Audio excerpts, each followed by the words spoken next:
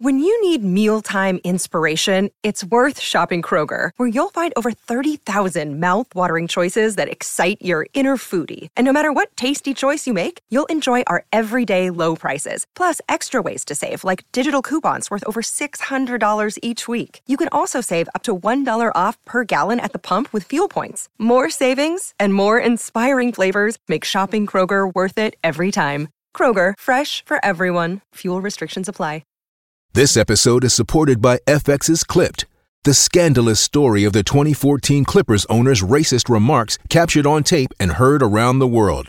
The series charts the tape's impact on a dysfunctional basketball organization striving to win against their reputation as the most cursed team in the league. Starring Lawrence Fishburne, Jackie Weaver, Cleopatra Coleman, and Ed O'Neill. FX's Clipped, streaming June 4th, only on Hulu.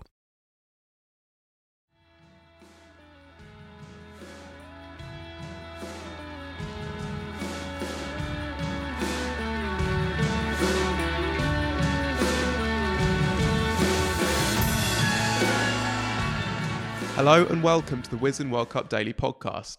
India are out in front at the top of the table, the only unbeaten side left in the competition after downing New Zealand by 4 wickets in Dharamsala. I'm joined by Wisden India editor Adya Sharma and Katia Whitney to pick through the game. Adya, this has been a tournament without any properly close finishes so far, and so I think this counts as a tight game, even if India did spend a bit of time farting around trying to get Kohli 100 at the end. It was one with 2 overs to spare, for only 4 wickets in hand. And there were times when New Zealand were properly in the game, wasn't there? Yeah, it's as close as you get to a close game. But yeah, I think obviously New Zealand were a few runs short than they would have aimed for, especially how Mitchell was batting, how Ravindra was batting. But I think from an India perspective, it sort of shows that it's not a complete side. There are still things that need to be worked on. Unfortunately, Hardik Pandya is not there. That really changes the balance of the team. But all in all, I think if you just look at it, I'd be happy with those 2 points. Yeah, I was trying to work out, Katia, whether almost like who played well in this game. I was trying to wrap up all the stuff that New Zealand did well and India did badly, because it felt like New Zealand, it felt like they batted quite well. Like they targeted Kuldeep Yadav really well. They got on top of him and he's been a brilliant bowler this tournament. India dropped a lot of catches. Daryl Mitchell made a brilliant 100. New Zealand fielded absolutely amazingly. India had a comedy run out. Felt like the New Zealand openers beat the bat loads. And yet India won with a reasonable amount of comfort. Is it encouraging that they were pushing, that there were those holes, or is it worrying and ominous that they were still had a bit of distance between them and who have been the second best side in the competition, even with that side mostly playing really well and with India having a few off days, I guess? I mean, they still look pretty good, right? Even though this was probably their worst performance as a team. And I say worst in inverted commas, like their technically worst performance of the tournament, and they still look pretty good. When you were saying that, I was just thinking, they weren't that bad, were they? Didn't do all that, did they? When you've got Rohit coming out with the bat like that, with Shubman Gill, with Virat Kohli as well, near enough getting 100, it doesn't really matter. You can afford to have those drops. You can afford to play below par sometimes if you've got all those players in the form that they're in with the game plan that they've got. They didn't have Hardik for this game and they still looked like absolutely like the dominant team in the tournament that they've been. So yeah, I guess it probably is a good thing that they've been pushed, because they look like they're going to do it at a canter, if anything, for our peace of mind that, they actually are really good, because this is the other best team in the tournament managing to push them a bit. But yeah, I just don't think it really matters, because they just look so good even when they're not. Yeah, for me, Adya, it's Bumrah in particular, and also to a lesser extent Jadeja, that means that they're almost like you just can't get on top of them as a batting side, or it feels impossible to, because you have 2 guys there that are so hard to hit. And especially in Bumrah's case, someone who's a real threat as well, even bowling, but bowling at the hard times in the game. I mean, they were brilliant with the new ball, India. Let's give them that. They were really good. And, it felt like a victory when New Zealand had played out Jadeja, none for 48 from 10 overs. And yet those are kind of exceptional middle overs figures in an ODI. I mean, we have had questions on this. So Darshan Senthil asks, India have been near flawless in the five games so far. How could the remaining teams beat them? He's got a point, right? It seems almost impossible at the moment, unless you've spotted a flaw in the game plan that no one else has. Yeah, there's no obvious flaw as such. There's nothing, that the team can really point out and say, okay, this is something that we are doing incorrectly. But what we've seen in all these games so far is that there have been moments where India has been on the back foot, and yet they've been able to, bounce back from that. What teams can do is sort of maybe, first of all, I think the most important thing is target the first 10 overs. That's where Rohit Sharma, that's where the top order has had the most impact. I think that's been the biggest win for India through the tournament yet. Because we know how Bumrah is, we know, him coming back to his best. That's one aspect. Jadeja and Kuldeep bowling in tandem is another aspect. But uh, if the way Australia managed to, they didn't have enough runs on the board. But if the team managed to put India on the back foot in the first 10 overs, I think that's really one big area to sort of to focus on. But if I might add one more point, I think it's from an Indian fan's perspective, it's okay to have these kind of wins also, because you don't really want to just rush through the tournament at the top of the points table and then figure out all your weaknesses right at the end, which has happened too many times.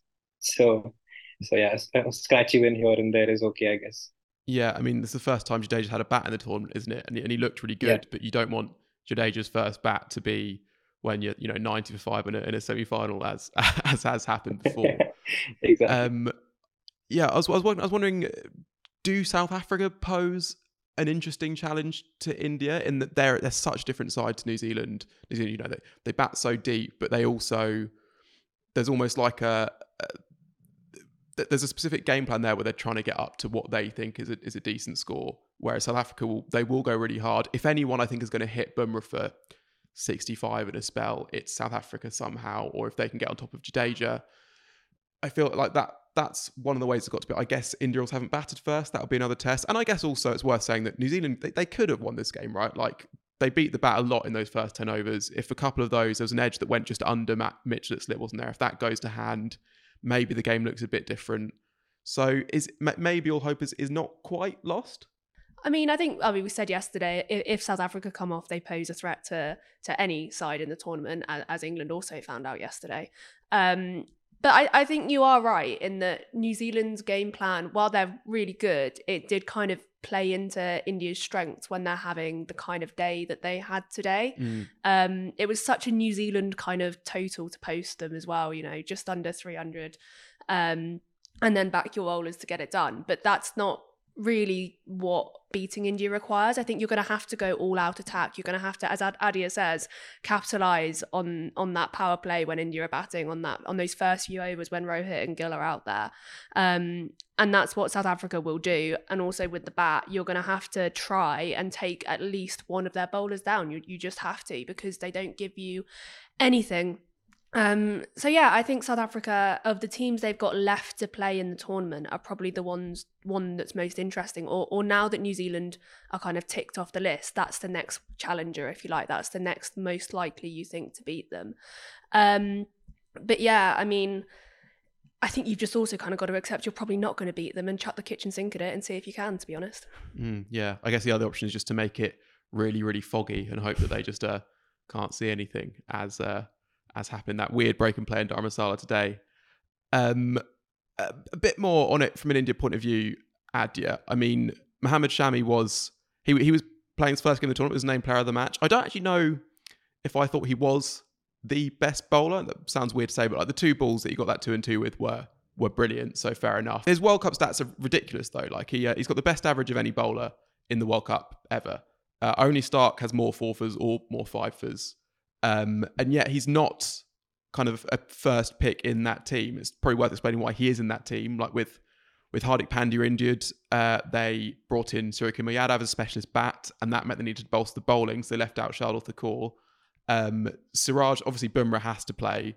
Siraj is the other fast bowler, and he is still number one ranked bowler in the world, isn't he? And he had the exact same things as Bumrah today. He had a good day, had an LBW decision that was just turned down off his bowling.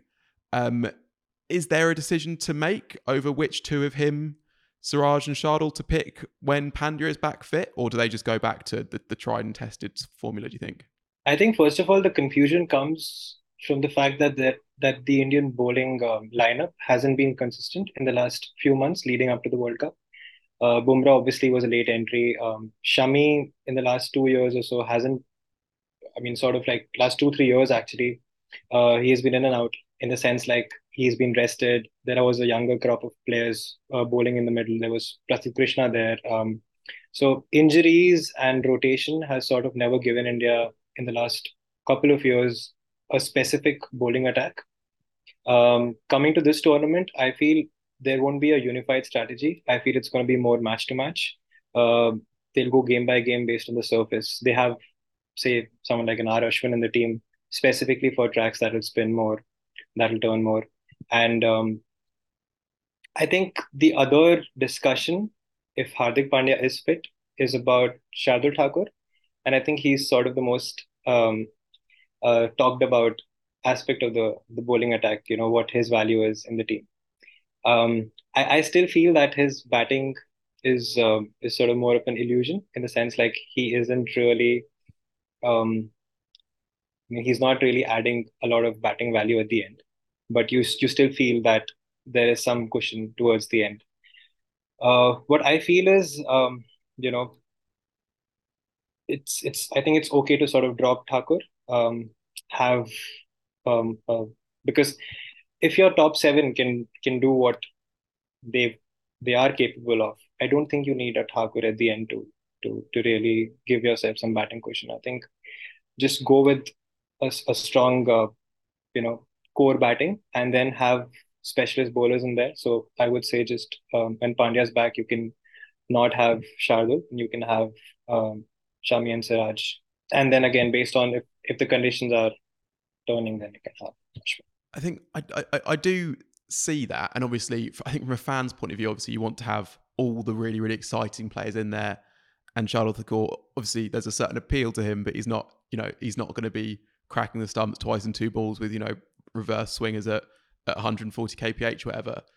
But I weirdly do get why India pick him. Like Shami maybe gets into an all-time India ODI 11, and yet somehow he's not in India's ODI 11 right now, and he's bowling really well. But firstly, it's like, do you actually, like, you just don't need another 10 over bowler in a way, because you've got Hardik Pandya, who has bowled brilliant in this tournament, and you've got 4 other bankers as well. So actually you do need someone just to provide a bit of relief. And I think you even kind of saw today, like, okay, when Kohli falls, and we will get to that, for 95, the game is done, so it's fine. But if India had needed another, even like 20, 25 at that point, all of a sudden you're looking, oh wow, Shami at 8, that's not great. There's a chance to rush through here where and actually this doesn't really show up in the batting stats, but Shardul Thakur, if he comes out and he plays like a pretty calm 12 off 12 to see a side home from there, that is really valuable, even though you don't end up giving someone that much credit for it, And you almost see the same with New Zealand as well. Like they've got Mark Chapman at number 7. They don't need him there, but why pick the extra bowler who you're definitely not going to need rather than the batter who you are probably not going to need? So I do get it, even though it is weird, because obviously Mohammad Shami / Mohammad Siraj are better cricketers than Shardul Thakur. That's just the situation that they kind of have, and it's a very, very good problem to have if the most discussed player is the number 8 who barely bowls and is very rarely to do with the bat as well. I guess it's complicated by how sort of bad India's tail is. Like, it's just a very long tail. And I mean, if someone like in the past we've had someone like Bhuvaneshwar Kumar or Deepak Chahar who can still hold a bat and do the job that a bowling all-rounder probably does. But yeah. I guess we should talk about the Kohli 100 thing. Again, the runs he needed for 100 and that India needed to win were pretty much equal. And again, you had him turning down singles. He almost clicks up a gear when he's just inside of that 100, starts scampering twos with this crazy rapidity.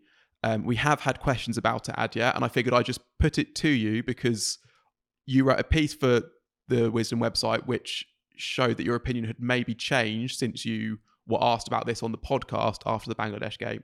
Yeah, I think the reaction to Kohli's century in that game was extreme, I feel, because India was in a comfortable position, and then we were talking about a lot of hypotheticals in the sense like what India's net run rate would be for a team that's already second on the points table.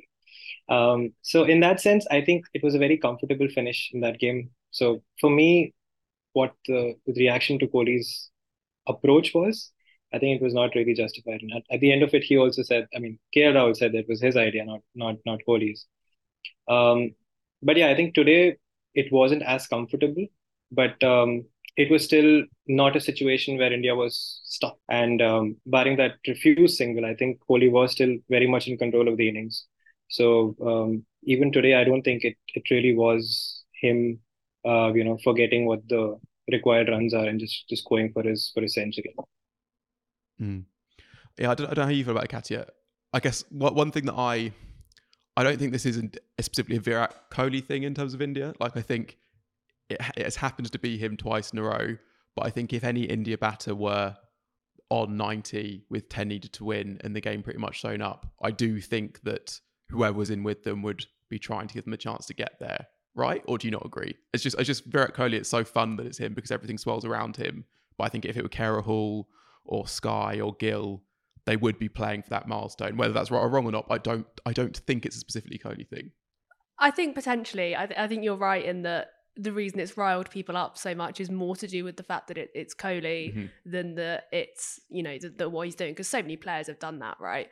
I think the previous incident was also had the brilliant theatre of obviously Richard Kesselborough, and this lacked that. While it was a bit closer, it lacked Michael Gough, meme potential. Yeah, I don't have a massive problem with it, if I'm honest with you, as long as wides are called when they're meant to be called. It's your batting, your innings, your team's innings. Do whatever you want with it. Just don't cry when it all goes wrong. And it hasn't gone wrong yet, so it's all fun and games. It's all fine. Yeah, until it isn't. Yeah, and I also think that people were referencing that it'd been a long time since Kohli had made a World Cup 100, even though he'd averaged 60 in the 2019 World Cup with some unbeaten 50s in there. So as much people say, it doesn't matter, play for the team, sometimes those same people are saying Kohli's not got a World Cup 100 in a while, so these things don't matter, and maybe they do matter a little bit, but that is probably more than enough time on a thing that really didn't affect the game at all, which is almost the point of it. Katya, how good are New Zealand? They've won 4 and now lost just the 1, but those 4 were against 4 of the easier teams, and let's bracket England in that. They've got Australia, South Africa, Pakistan, Sri Lanka coming up. The next 3 games are Australia, South Africa, Pakistan. Those are all tough games, and if they were to lose all 3, they would be in danger, but they're probably still okay, right? Yeah, I mean, I think it's a bit much to go on to say that the side who were unbeaten going into today's game might not qualify for the semi-final. They more than likely will, and they are very good. They are a very good side. They are the ones who've run India the closest, and that wasn't very close, but I think that says more about India than it does about New Zealand. Yeah, they are a really good side. I think, as ever with New Zealand, their game plan hasn't really changed for the last decade in ODI cricket, and it's a very simple, very understated way of doing things, almost like opposite of what India do. So it's very easy to predict how they're going to go about and win their games. It doesn't make it ineffective, as we've seen so far in the tournament, but it also feels slightly vulnerable to coming unstuck at points. So as we mentioned with South Africa being the most likely to challenge India, they are also probably quite likely to challenge New Zealand by, batting first, absolutely smashing them out of the park and setting a total that New Zealand don't have the firepower, I guess, maybe, to chase with the bat. So, yeah, I mean, they could come unstuck at some point, but they've looked pretty classy throughout the whole tournament. They've got so much depth with the bat and with the ball. We discussed it yesterday, like in a World Cup where so many sides are searching for balance, and we've even started talking about it with India with this injury to Hardik. How do they bring him back, possibly keep Mohammad Shami and find the right balance in their side? That's not really a question we have with New Zealand because they are so well balanced. Yeah, and you don't go from winning your opening 3-4 games of the tournament, I've completely lost track, to then all of a sudden not being very good. They are very good and they're still tournament contenders. Yeah, they're New Zealand and they'll do what they'll do and they'll probably reach another final and hopefully this time they'll win it. I don't know.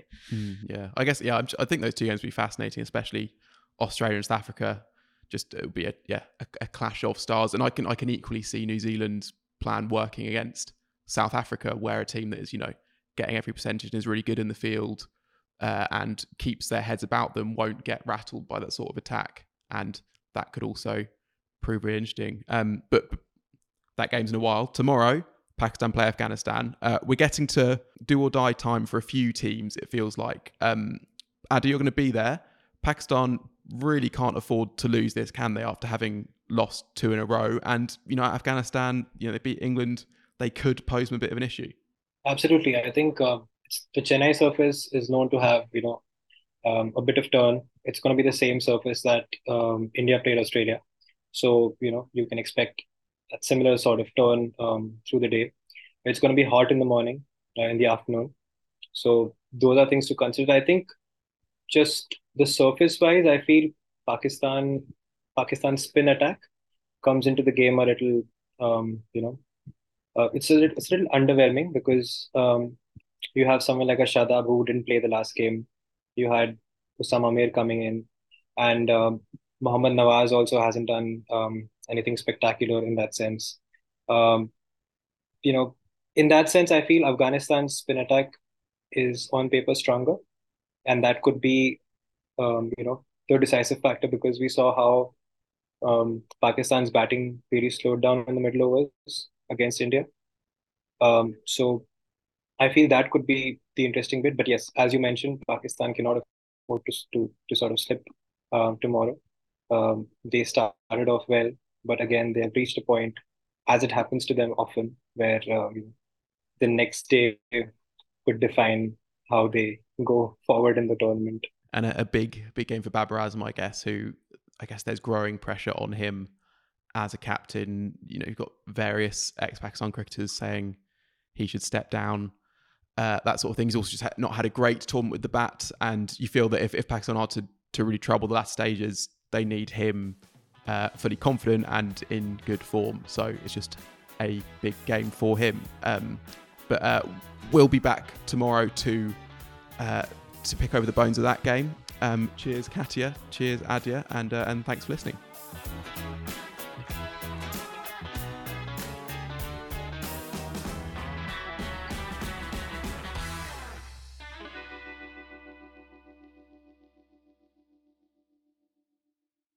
Sports Social Podcast Network.